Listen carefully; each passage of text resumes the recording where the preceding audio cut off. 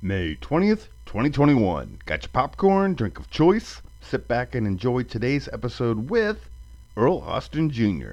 My name is David Oliver, and if, hey, you're new to the party, this is my podcast, Overtime with Oliver, documenting St. Louis and having a ball. Fun talk with Earl. Currently color commentator of SLU basketball, also sports editor of the St. Louis American. It had been too long. I enjoyed catching up. I think you'll enjoy it too.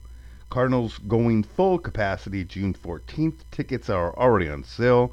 You want to go sit next to 50,000 of your closest friends? Look, I know I'm going to a Mizzou home game, so yeah, I'll go to a Cardinal game with good seats. Wouldn't hurt if Flaherty was starting. Mark, get off my property. McCloskey is running for Senate. Now that's a precedent we want to set. Governor Parsons is scheduled to visit Greece, Israel, and the UAE. If anybody knows how to fix Highway 40, it's the Arabs. The Supreme Court agreed this week to take on a Mississippi case that does not allow abortions after 15 weeks. Ladies and gentlemen, that was the train leaving the station. 3 things you should if you have not. Last week I talked about how much I enjoyed Michael B. Jordan in the new Tom Clancy movie. Motivated me to stop and watch Creed on TNT. Man, was that Rocky 3 good. Creed 2, not as good, had moments. Creed 1, do it up. Second, in honor of today's guest, go check out Earl's uncle Wes Unseld, most specifically the Wes Unseld tribute on YouTube. Man could ball. This is where I ask you to subscribe to the podcast, write a review if you would like. My Twitter handle is @OTWithOliver. If you want to follow and keep up with upcoming episodes. After this conversation, Earl and I sat down for St. Louis 7. You can see that on our YouTube channel, OT with Oliver. Lastly, if you like this episode, go check out previous ones. We've talked with Anthony Bonner, Howard Richards, Art Holiday, Coach Grauer, and his son Brian. Good people, good times. So, Earl Austin Jr. We talk about his family, his extended family success, back in the day at Lindenwood and KASP. How Rich Gray, and later Rammer, Bob Ramsey, played such an instrumental role in his life. Great PHL stories, his favorite Pelican moments. I don't think I know a person more humble than Earl, and I definitely don't know a person who knows more about St. Louis basketball.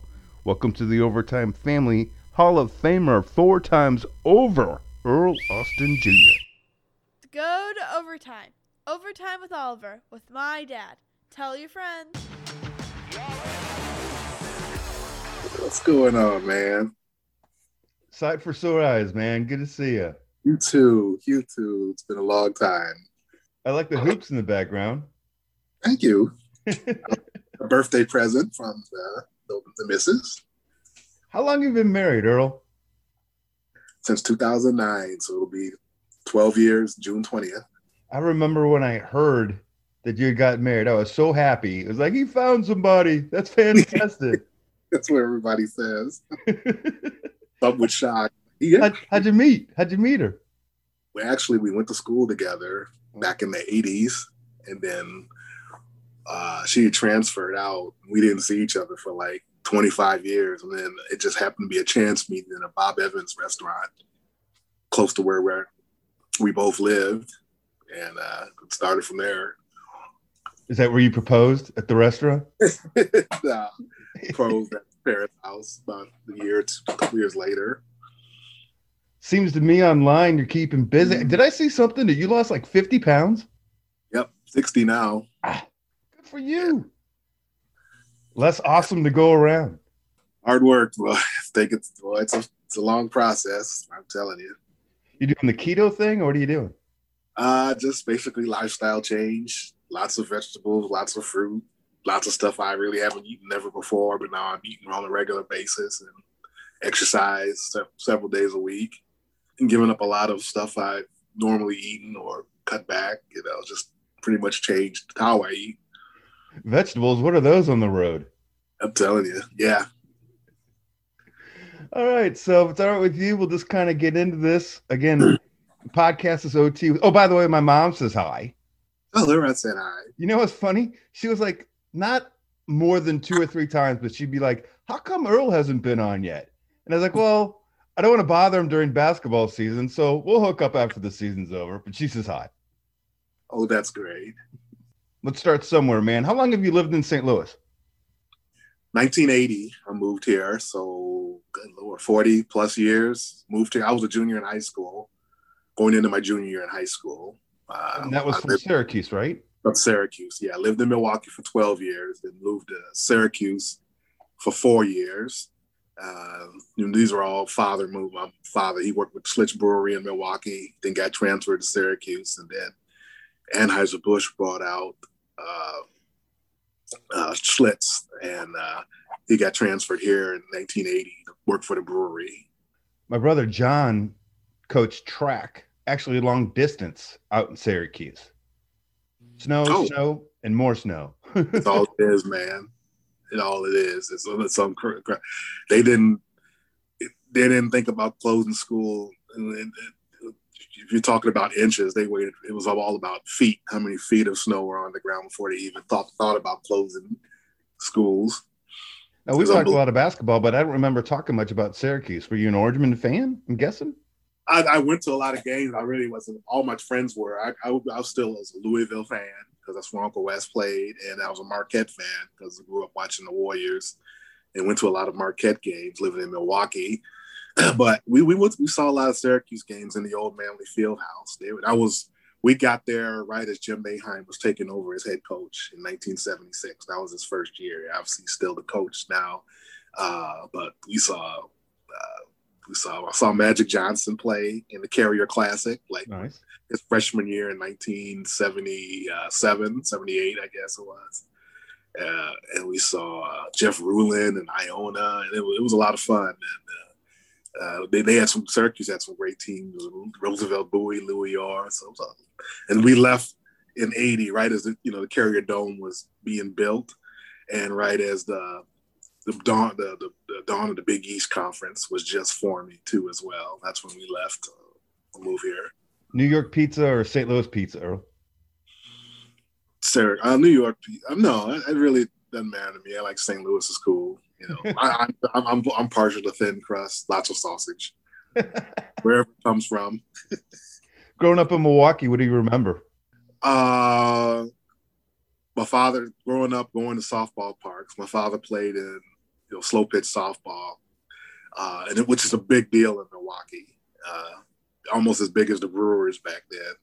Played in an industrial league, played in a muni league, highly competitive. Then played in a Sunday, and then he played in a beer league with the Schlitz. All the departments had teams in Brown Deer Park, and we used to go all over the city playing in different tournaments. I mean, and then they even had a league of the highest level called the Big Eight, where it was just the elite teams, Copper Hearth, Transport Oil, all these teams.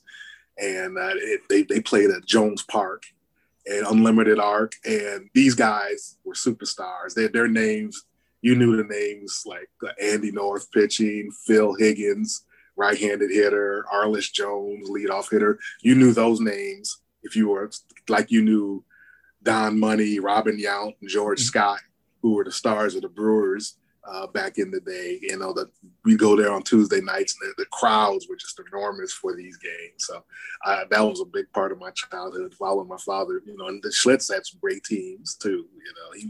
He was the first baseman, and he also managed the teams. And I love those days. That was a lot of fun. And your brother Richard, he was a great baseball player, wasn't he? So he caught the bug.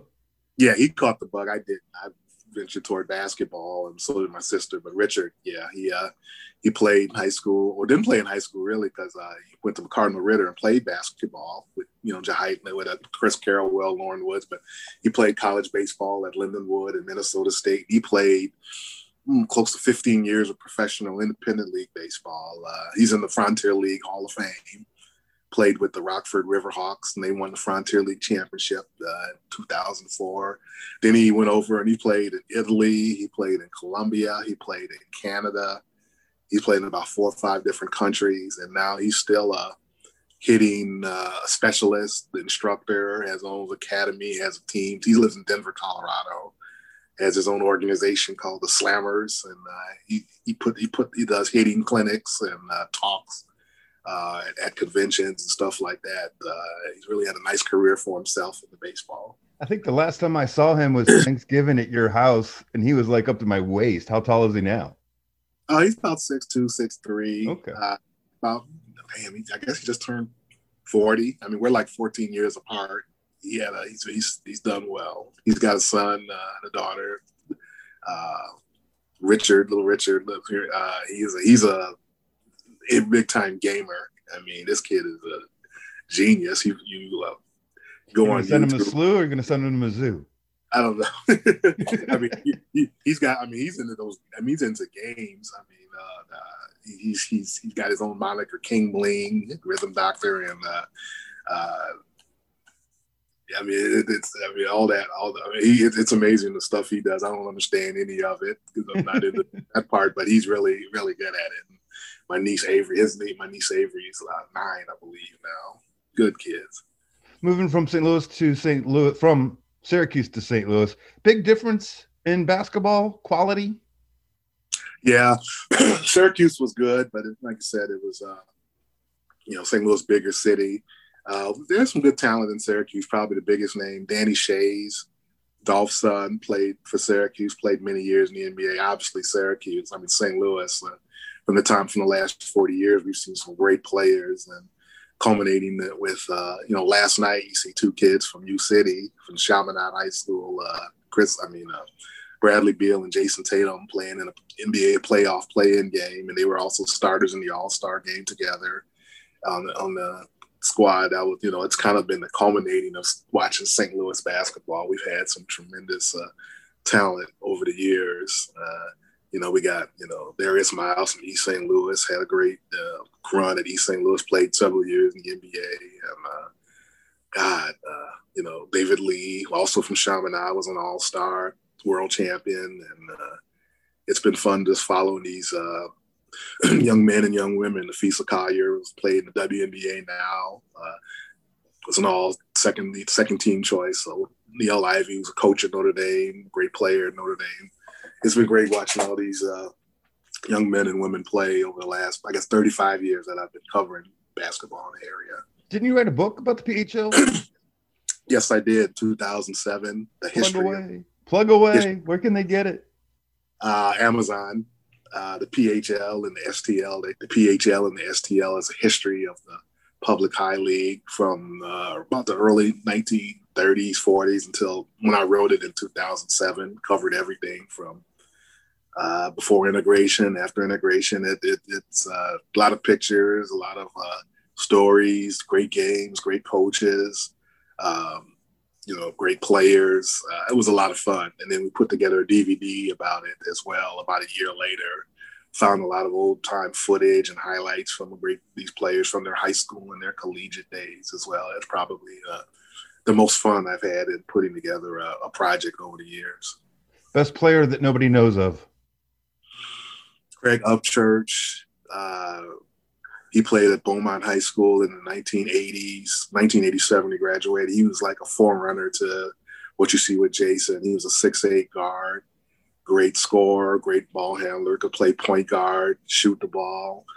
And he actually signed with St. Louis University, but didn't get in. So he went off to play at University of Houston, post 5 Slamma Jam, and had a great career. Scored. He's one of their top 5 leading scorers of all time still, rebounders. And probably had a serious back injury, which probably kept him from having a long NBA career. But he had a great collegiate career. He's one of those great public high league players that you don't know much about because he didn't ascend to the NBA because of the injury. But if you saw Craig Upchurch, you knew how great he was. Taking time, sitting down with Lindenwood Hall of Famer Earl Austin Jr. What's it like to hang 40 your first game? I didn't know I had it until somebody came up and told me. I was just you. It was. We were playing St. Louis Christian, and it really was a basic 40 because guys just got me the ball, and I was just basically shooting turnaround jumpers in the low post. Earl, there is no such thing as a basic 40. It was. I mean, it wasn't. We didn't have the 3-point shot back then. I guess we made a lot of free throws, but I just got the ball in the post, and it was just. The ball with the basket was big that night. And I was hurt after the game because we lost. I remember the score. It was like 93-87. I mean, we lost that game. And it was, who would have ever thought? They said, Earl, you had 44 points. I'm like, to call your uncle and tell him what you done? No, we talked later that season though. After I think we saw each other over Christmas holiday. We made a trip to Louisville. And he was there, and I talked. Actually, my mom would do all the talking. Yeah, he did this, he did that. Yeah, but it was fun. It was kind of out of necessity because we were really. My freshman year, Linda, we only had like 6 or 7 players. We had lost a lot of players before, during condition and everything. So I was playing the whole game. So I had to be in. Our coach ran us to death, so we made sure we were in good shape. So I took advantage of having a lot of playing time and got a lot of touches back then, my freshman year. Heard you talk about your mom. Earl, on some other podcast that you were on, you were telling the story about how your mom used to buy 2 newspapers, one for your dad and one for you. Yeah, that's when I was about 3, 4 years old. Maybe 5 when I started to learn to read, and obviously it was the Milwaukee Journal Sentinel. We loved the sports page, and my father would go through it, and it wasn't there. And where's the paper? Where's the sports? And Mom, who has it? I would have it, or we'd read it together. So my mother figured it out. I better buy 2 newspapers there, and so one for both of us. So that's kind of how I got the bug. And then see, one of our neighbors back then where we lived in Milwaukee was Larry Whiteside. And he was covering the Milwaukee Brewers, baseball writer for the Journal Sentinel. And he went to Boston and had a great career, right, covering the Red Sox. And he's in the Hall of Fame. He's a Hall of Fame baseball writer. And so I used to pal around with his son, Tony. And I used to read his dad all the time. And not only we had a lot of fun reading the newspaper with my dad, but Larry was one of my first inspirations on. I kind of like this sports and maybe writing sports and everything, even though I really didn't know it at the time. Knowing a sports writer of that magnitude at that early age, right? Who knew that would be something that would kind of be the catalyst for what I do today. Did you have those bookmobiles growing up? A little bit. That came to our school. Yeah. Back in Milwaukee, vaguely remember those. They had those books where all they had were statistics. They weren't even books. They were just people, players, and their stats. Obviously the Sporting News was something like that, right? And then I always used to have Street and Smiths, which was kind of like the Bible of college basketball back then, because a lot of the games weren't on TV, but I knew the players because I used to go through the Street and Smiths all the time, and then there always had this, basketball digest. I used to get those all the time. I think football and baseball may have had those. They were kind of smaller books, but they were kind of thick. And they let you know what all the players were doing. Baseball digest, basketball digest, Sporting News. But then Street and Smith, those were my go-to publications to kind of, other than the newspaper, to find out what was going on. What was it like the night they retired your number at Lindenwood? That was pretty emotional. I mean, it was emotional when Coach Brad Soderberg, the coach at Lindenwood at the time, he's now in Virginia with Tony Bennett, and his assistant, Marshall Newman, told me they were going to do this. And that was emotional, and very honored that they would do that. And it was more emotional because we had some family that came through from Louisville. Some of the Unsells were able to come through. My brother came from out of town in Texas. It was a lot of fun. It was the first time that had happened. And it's funny because they still have that jersey. If you walk through the corridor, the concourse at the basketball arena, they got that sitting up there. And what's funny about it, because a lot of people, obviously we have a lot of basketball tournaments and games, so people know me as Earl the writer, or Earl who's on TV, or the Billiken guy talking. And they look at the jersey and they see my name on it. And they don't put 2 and 2 together. Then they come up to me and go, "Is that you? Is that your jersey? Is that you?" Like, yeah, that's me. Like they look at me like, you played this game or something? Yeah, that was a long time ago. And that's why I get that a lot. Like, wow, I know an Earl Austin Jr. here in St. Louis. He felt, that's the same guy. People tell him. So what you're telling me is you leave your gloves in the gym a lot. Oh, I forgot my gloves. I got to go back to the gym. I left it out. Actually, I left it on the courts in Syracuse. Left it on the outdoor, we used to call it the courts. I'm down the street from where we lived. Yeah, a brand new glove. Yeah, my father really wasn't happy about that. But No, man. I was saying that you like your mittens, like your snow gloves. You just leave them at the gym to give you the excuse to having to go into the gym. Yeah, that too. But it's funny because you mentioned that because that's how my father learned that I was more of a basketball and baseball. He bought me a new glove, and then we played some baseball. Then we went to the courts and played some basketball. I went home and I left my glove there. And my father was incensed, but then he realized, yeah, my son's going to be a basketball player, not baseball. But yeah, yep. How's your sister doing? Another Hall of Famer. Yeah, she went in the year after I did. She's doing fine. She's been teaching for 20 plus years. She had three sons who kind of followed in the family business. Her oldest son, Robin Thompson, he played high school basketball. He was all-state at MICDS and played at Missouri State University and in Maryville. Doing a job, has a family now. And her middle son, Austin, is played football, basketball, and ran track at MICDS. He's now a sophomore at Cornell playing football for the Big Red. And my youngest son, Sean, played three sports. Played at Hazelwood East, played basketball, football, and track. Started his career at Missouri Western.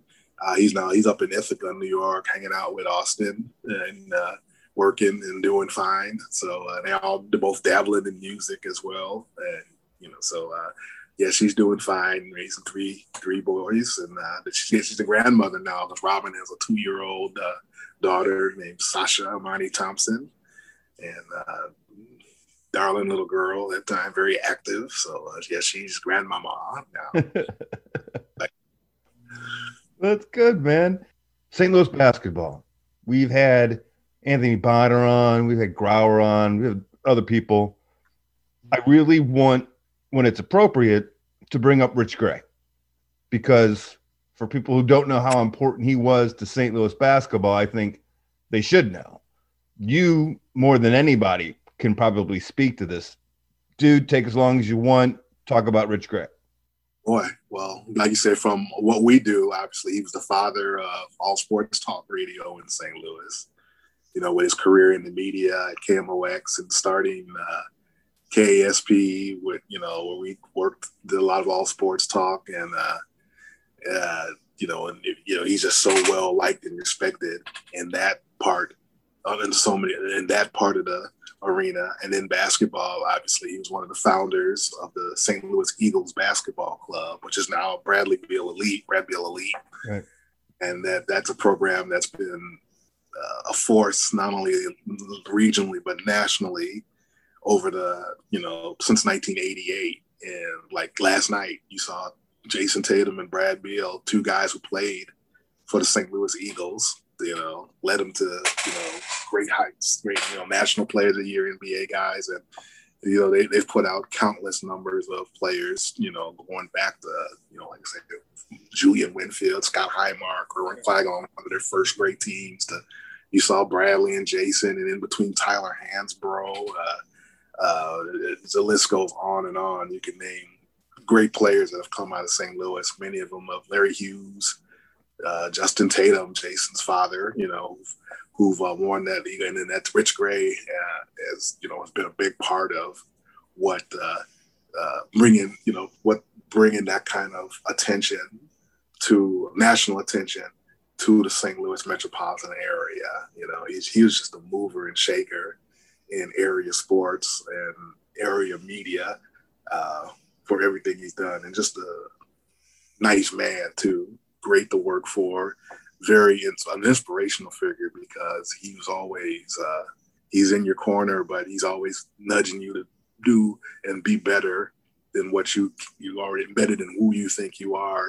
Whether it's a player or whether it's in the working world. Rich was always that mentor who saw things in you. He's the one that actually, got me into radio, and that's because I was always a writer, and I always saw myself as a sports writer. But he was one of them, man. When he was running KGLD back then, and it started the little talk radio and stuff on sports. He's the one that got me. No, you need to come on the radio and talk. You need to come on the radio. And at first I was like, no. He just kept at it. No, you want to be good at this. And so he's the one that's responsible, and he's kind of responsible for me starting me in got me on the Billiken broadcast too as well, starting in '91 on the post game show. So yeah, he's responsible basically for my radio career.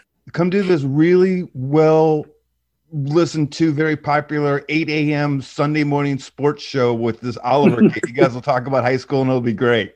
Well, yep, that was a lot of fun. That was fun.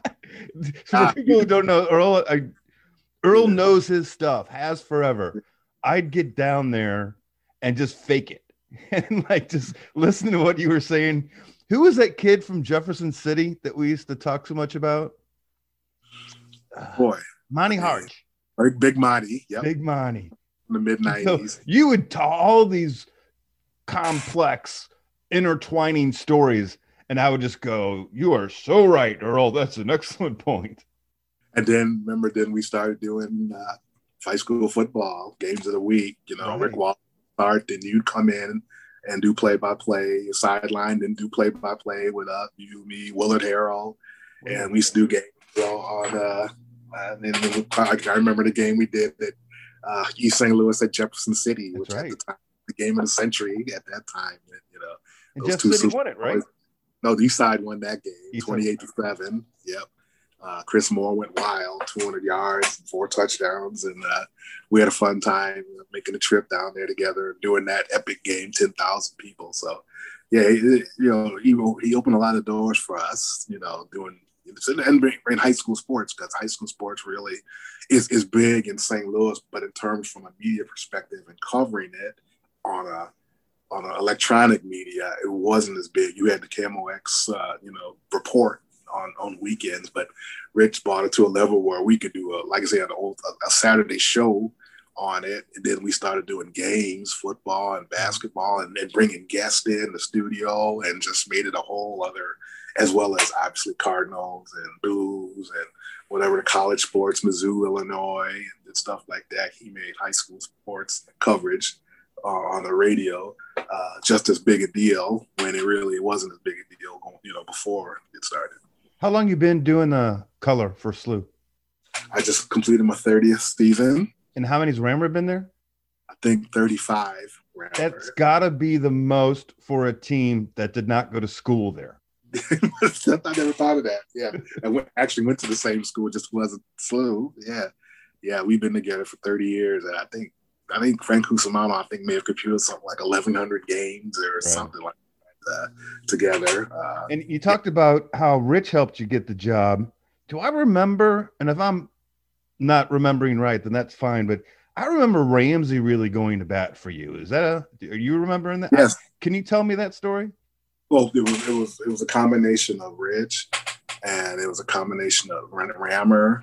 Obviously, since we did shows together, did a lot of basketball together, and then Charlie Spoonhauer. When I put my tapes together when the job became up, when Mike Claiborne left, and then Spoon was just taking over the job, and he heard the tapes too, and I kind of took the tapes. I cheated a little bit. I could some of the tapes of when we did Southwest Missouri State playing in the Missouri Valley Conference tournament, which we also did on that station. Right. And I was able to do some color then, and Spoon liked it, and Spoon kind of went to bat for me along with Rammer, and that's kind of what got me in the door on the Billiken broadcast. Rammer's just been, like I said, just more than a partner now. He's just been one of my best friends, a mentor, and just somebody that, now when we're together, we hardly ever talk. When we're not talking Billiken basketball, we're talking about what our families are doing, what my nephews or what his children, and we spend more time talking about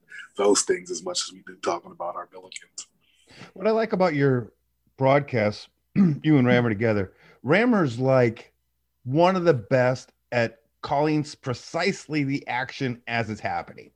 And he'll add the background, like that the guy's 6'7" and he hasn't played for 2 weeks, so his ankle must be sore. It passes over to the small forward, that kind of a thing.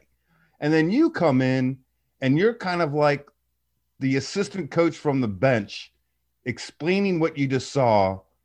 And a lot of the times too, explaining what you think is going to happen next because of what you just saw.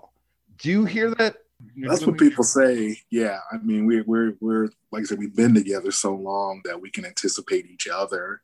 And Rammer's just a pro, No, Rammer does it.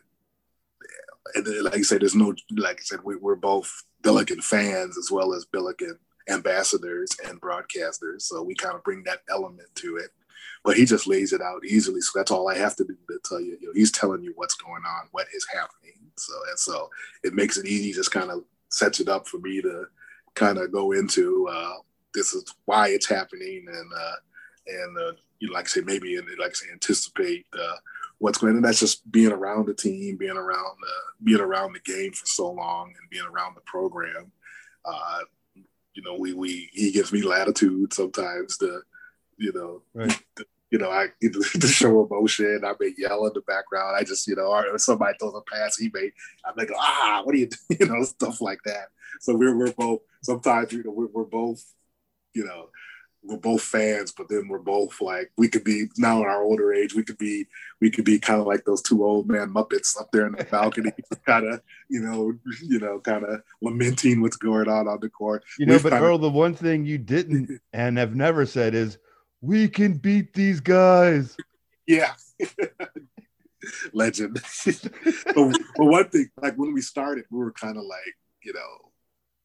their big brothers, Right. And now as we've gone along, now we're, we've kind of gone, kind of like the fathers or uncles, Now we're almost like these are grandsons almost, because right. We're both getting there, been around. So that's kind of what we've done, because we've seen, just like I say, so many players pass through. So we try to make it entertaining and informative, and obviously keep it professional, obviously, as well. But it's just been a blast. I mean, we got to get you and Rammer a ring, man. You got to get a ring. I tell you what, probably the best, most fun thing. Well, my career, Rammer may tell you too, was when we won that conference tournament in Memphis in 2000, when we were a 9 seed. We won those 4 games in 4 days, upset a bunch of teams, and won the NCAA tournament bid. In the Miracle in Memphis, they call it, in the Pyramid, and we're just going crazy. It's just a great time, obviously, to do that. And then we're watching Lorenzo Romer, the coach, and the players cut down the nets, and that's always just a beautiful ceremony. And then while we're watching, Lorenzo calls us over, "Hey, Earl Rammer, come over here," and he lets us go on the ladder and cut a piece of the net down. Oh, fun! Yeah, now to me that's still the highlight of my ability. You got a picture of that? I don't know if we got a picture. I had that piece of net around for the next couple of decades. I don't know where it is now, but I kept that because, that's, to do that to me, as a basketball person, that's sacred territory. Sure. For the players and the coaches and the staff. That's their deal. They put that work in, and to do that. And for Lorenzo to allow me and Rammer to take part in that, because we didn't shoot a basket, we didn't draw up an X and O, or anything. For us to now, to me, that's more valuable than any championship ring, to be able to be on that ladder and cut that down. Oh my God, I almost started crying up there, because that, I know how sacred that is, and that's still a big highlight, especially my Billiken career, but my entire sports career. That was special. That's a compliment to you and Rammer. Unfair question: if the team gets the breaks and Majerus stays healthy, do you think there's a Final Four in there somewhere? There's no doubt. Rick Majerus is probably the greatest coaching mind, and I've been around some great ones, but just on a daily basis, I've ever been around. I mean, it was amazing. And he said that, St. Louis U will be in the top 10. That was what he prophesied. That it happened the year after he died. Jim Cruz took over. We were playing well, and we popped up in the top 10. I mean, he was that good. Yeah, had he, stayed around, been healthy and everything, yeah, we would have made some deep runs, no doubt about it, and probably been in the Big East Conference. I've always said that. Mm-hmm. I think, because of SLU's name and because of his name, you're talking about one of the biggest name coaches and what he did. I mean, that last year he got us, we got into we were about a minute or two from the Sweet 16. We were almost pulled off an upset against Michigan State, lost to Draymond Green by about 3 or 4 in the second round, beat Memphis in the first round. And then that was his last year. Then the following 2 years, we won the tournament and we won the conference and conference tournament. Atlantic 10 got to won a game, lost to a great Oregon team. Then we did the same thing, won another conference tournament, went to the NCAA, lost to Louisville. So Rick would have had us, in the national conversation on a yearly basis. He was that good. The players he was recruiting, and the way he was able to get them to play as a team, that era was kind of a golden age right there. That little once we really got it going between 12 and 14. This year was so goofy with COVID. By the way, you didn't get COVID. Everybody good? Everybody good. Right. Yeah. I had Joe Lunardi on before the seedings came out, right? Dave Smale has been on the show. He wrote a really good book about bracketology, which, by the way, if you haven't read yet, you should. It's pretty interesting. Yeah. He said 2 teams nobody wants to play, Creighton and SLU. And Creighton made it and actually made a little bit of noise, if I remember. SLU they got the scene. Yeah. I don't follow basketball like I used to when you and I would talk at 3:00 in the morning about all the games that were going on. But from my perspective, I thought SLU might have been the team that really got screwed, I'm doing air quotes, the most by the COVID. I mean, it was all leading up, and it just never got going. Yeah, I mean, we were 8-1, and see, we were on a winning streak, dating back to last year. We finished last season. I mean, COVID got us twice. Last year, we were kind of rebuilding after that conference championship team, and then we had finished the season. We'd won our last 6 or 7 convincingly, and all double digits. We were shooting 50% on the field, playing great defense, and we went in the conference tournament in Brooklyn. I mean, really on an upswing, and we were really looking for. If we had beaten St. Bonaventure, we were looking for a semifinal date with Dayton, who was number 3 in the country and went undefeated in league with Obi Toppin. They were a great team. We were looking for a third meeting with them. We were playing our best basketball, great basketball. And that's when we found out in March that they were in practice when they said they were going to shut down the conference tournament. Guys were just devastated because they were like, we were really looking forward to defending our Atlantic 10 tournament championship from the year before. So we had won 6. So we came back better, added a few pieces, and we actually won our first 8 games, and we lost at Minnesota. So it was like a 14-game winning streak, and we had beaten LSU in a great game, and we had beaten North Carolina State, good team out of the ACC, and we were scoring a lot of points, playing good defense, and so we were 8-1, getting votes for the top 25, and that's when COVID hit us. Not only 11 players, but Travis, our head coach, and a few other staff people, and not only usually you're going to protocol, it's 14 days and you're out, and then you got a chance to get it back. But we were gone for 34 days, and that's, playing at our peak and then missing an entire month, more than a month of not being able to even practice. And then we see Dayton our first game, and we looked bad and almost pulled it out. But we had some ups and downs. We were just never able to get that momentum back, and that just, that really hurt us this year. And, we had some big wins, but we just never were able to find that peak when like I said, when you're gone. Because we came back and played our first game. Then we were going to Richmond, and then Richmond got hit for a second time. So we had to come back, didn't get to play. Right. So we basically played like 2 games in 45 days, 44 days or something like that. And that's just almost impossible to try to come back from, And same thing with Richmond. We were picked first and second in the league. Richmond first, us second.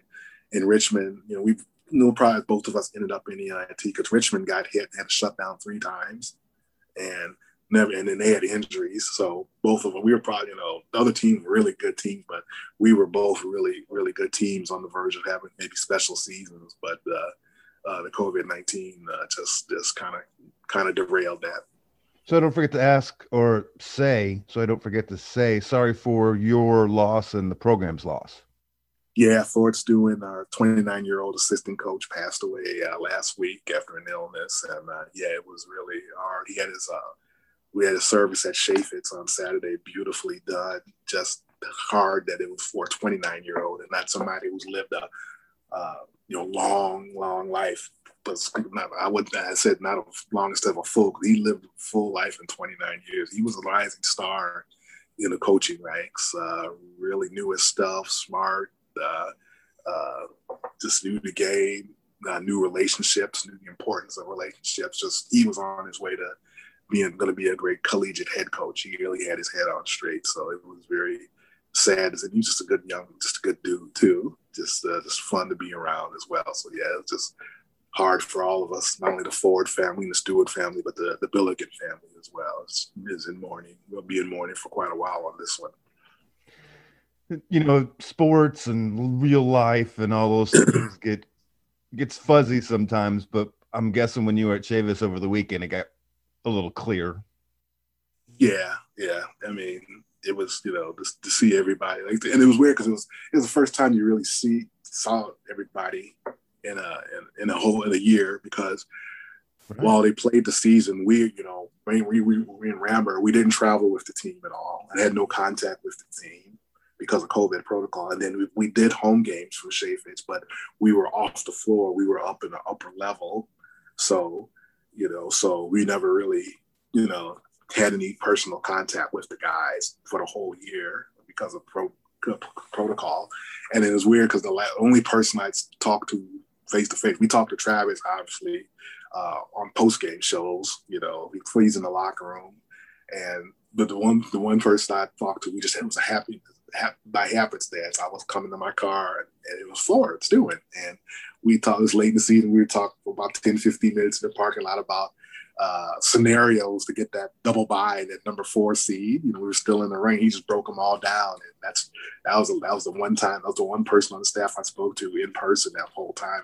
It was him. It was, I thought about that the other day as I was going into Chaffetz. So it was just a strange year. Even like even on road games, me and Rammer, we'd be in Chaffetz in this room and do it off a feed, right. Up the road.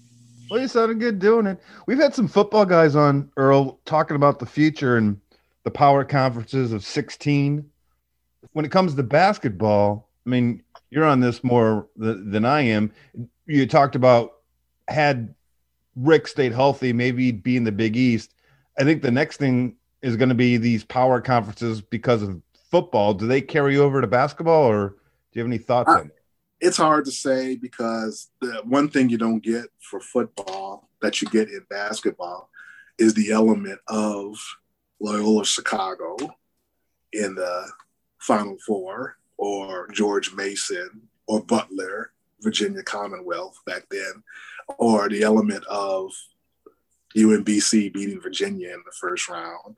You get the element of those low and mid-major programs doing those things. Obviously in football, because it's just a 4-team playoff, it's hard for like Central Florida, who went undefeated a few years back, or if you're not in one of those power conferences, to get in that playoff, and basketball, I wouldn't be surprised they want to keep it that way, but because of championship week, the formula of championship week, selection Sunday, and especially those first couple of weekends of the NCAA tournament where you got a lot of the big major P5 conferences going against mid-major conferences and going, and some of those guys just come up and win games.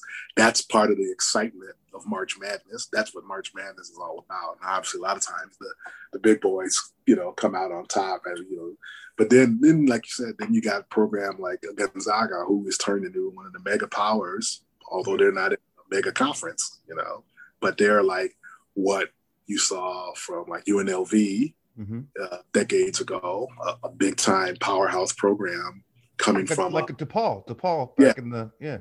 Well, back then those were independents. DePaul, Notre Dame, Marquette were independents, but even Louisville out of the Metro Conference, but these are programs outside of what you call your power mainstream, SEC, Big Ten, Big East, ACC, those type, programs. Wichita out of the Valley a few years back to the Final Four out of the Missouri Valley Conference. So that's you really don't get that in football, but basketball, it would be hard to try to. I agree. That's part of the flavor of March. How long you been at the American, man? 1995. I know how much you enjoy writing.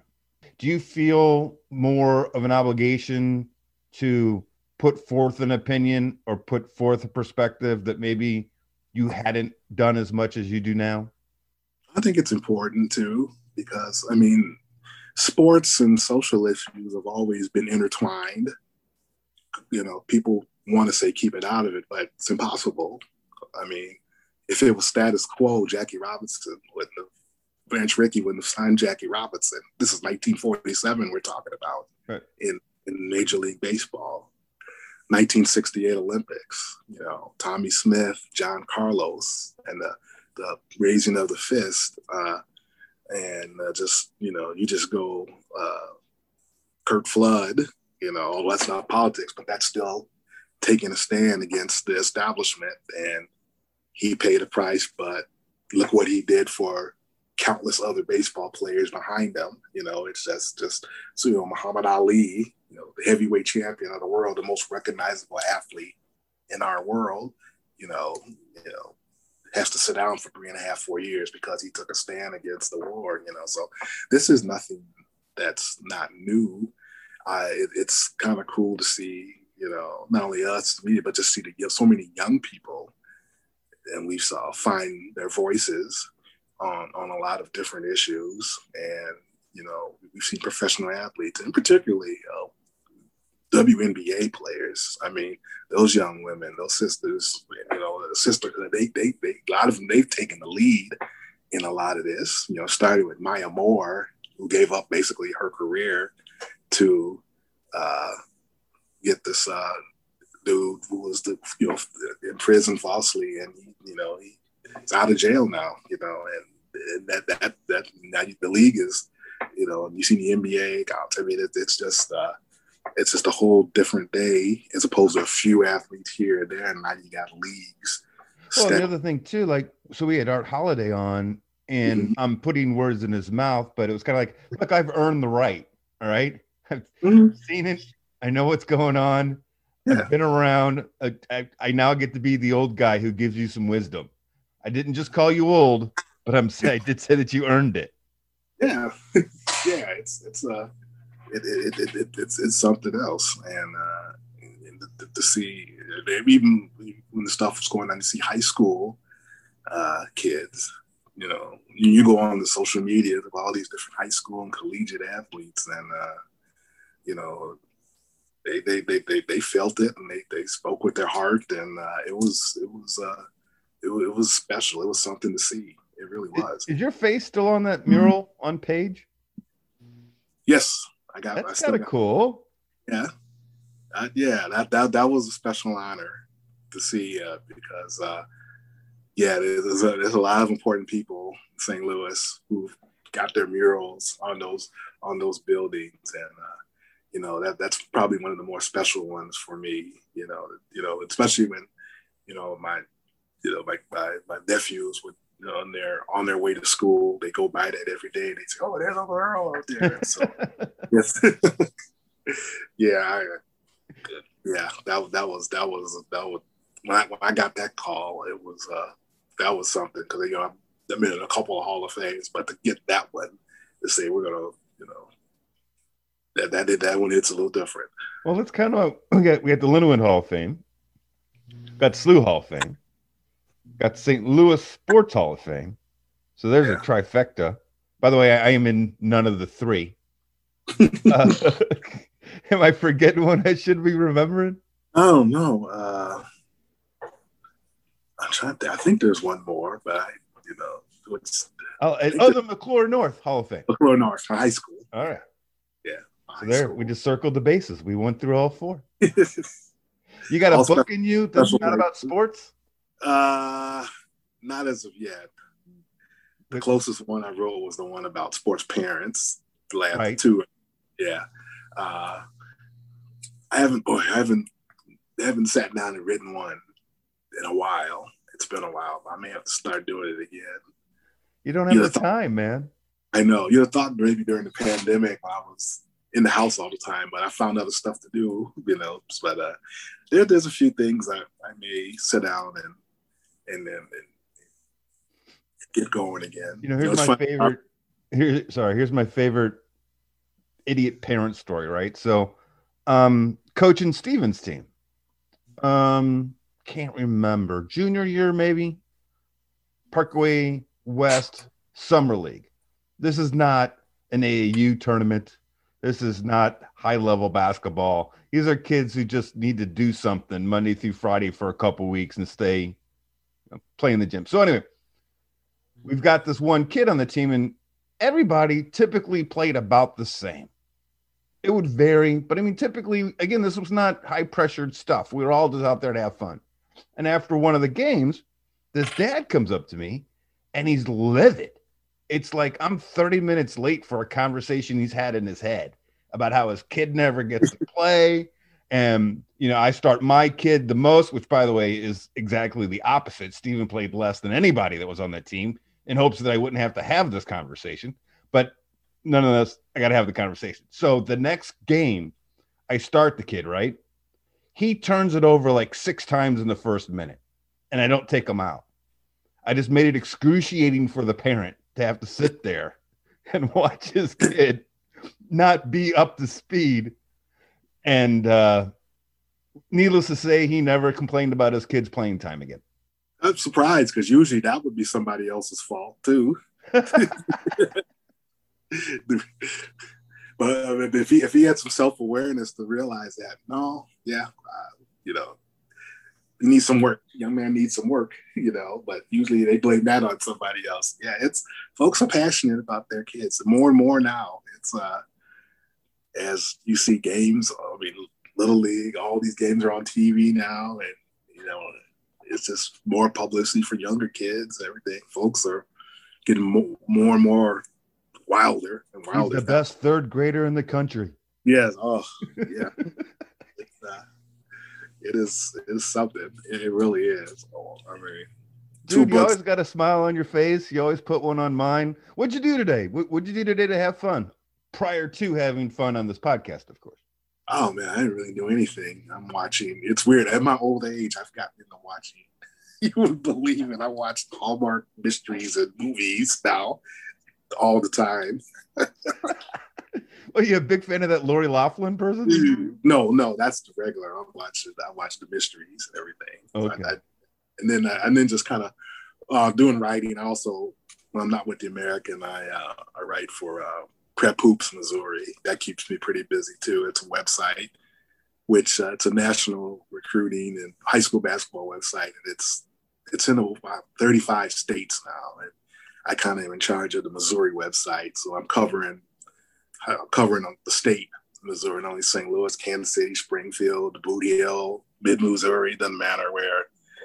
So that keeps me busy, and I'm kind of putting together my itinerary for June, which I attend a lot of team camps. So I'm kind of starting to get back on the road. See, last year I didn't go to any games live. I spent a whole year watching games online, on stream and everything, from the summer throughout the season and everything. So I'm finally be able to, now I'm fully vaccinated and all that, I'm finally be able to get out and go see games and cover games live. So I'm trying to put my itinerary together to get out and watch these elite camps and team camps in June. While May, it's more AAU stuff.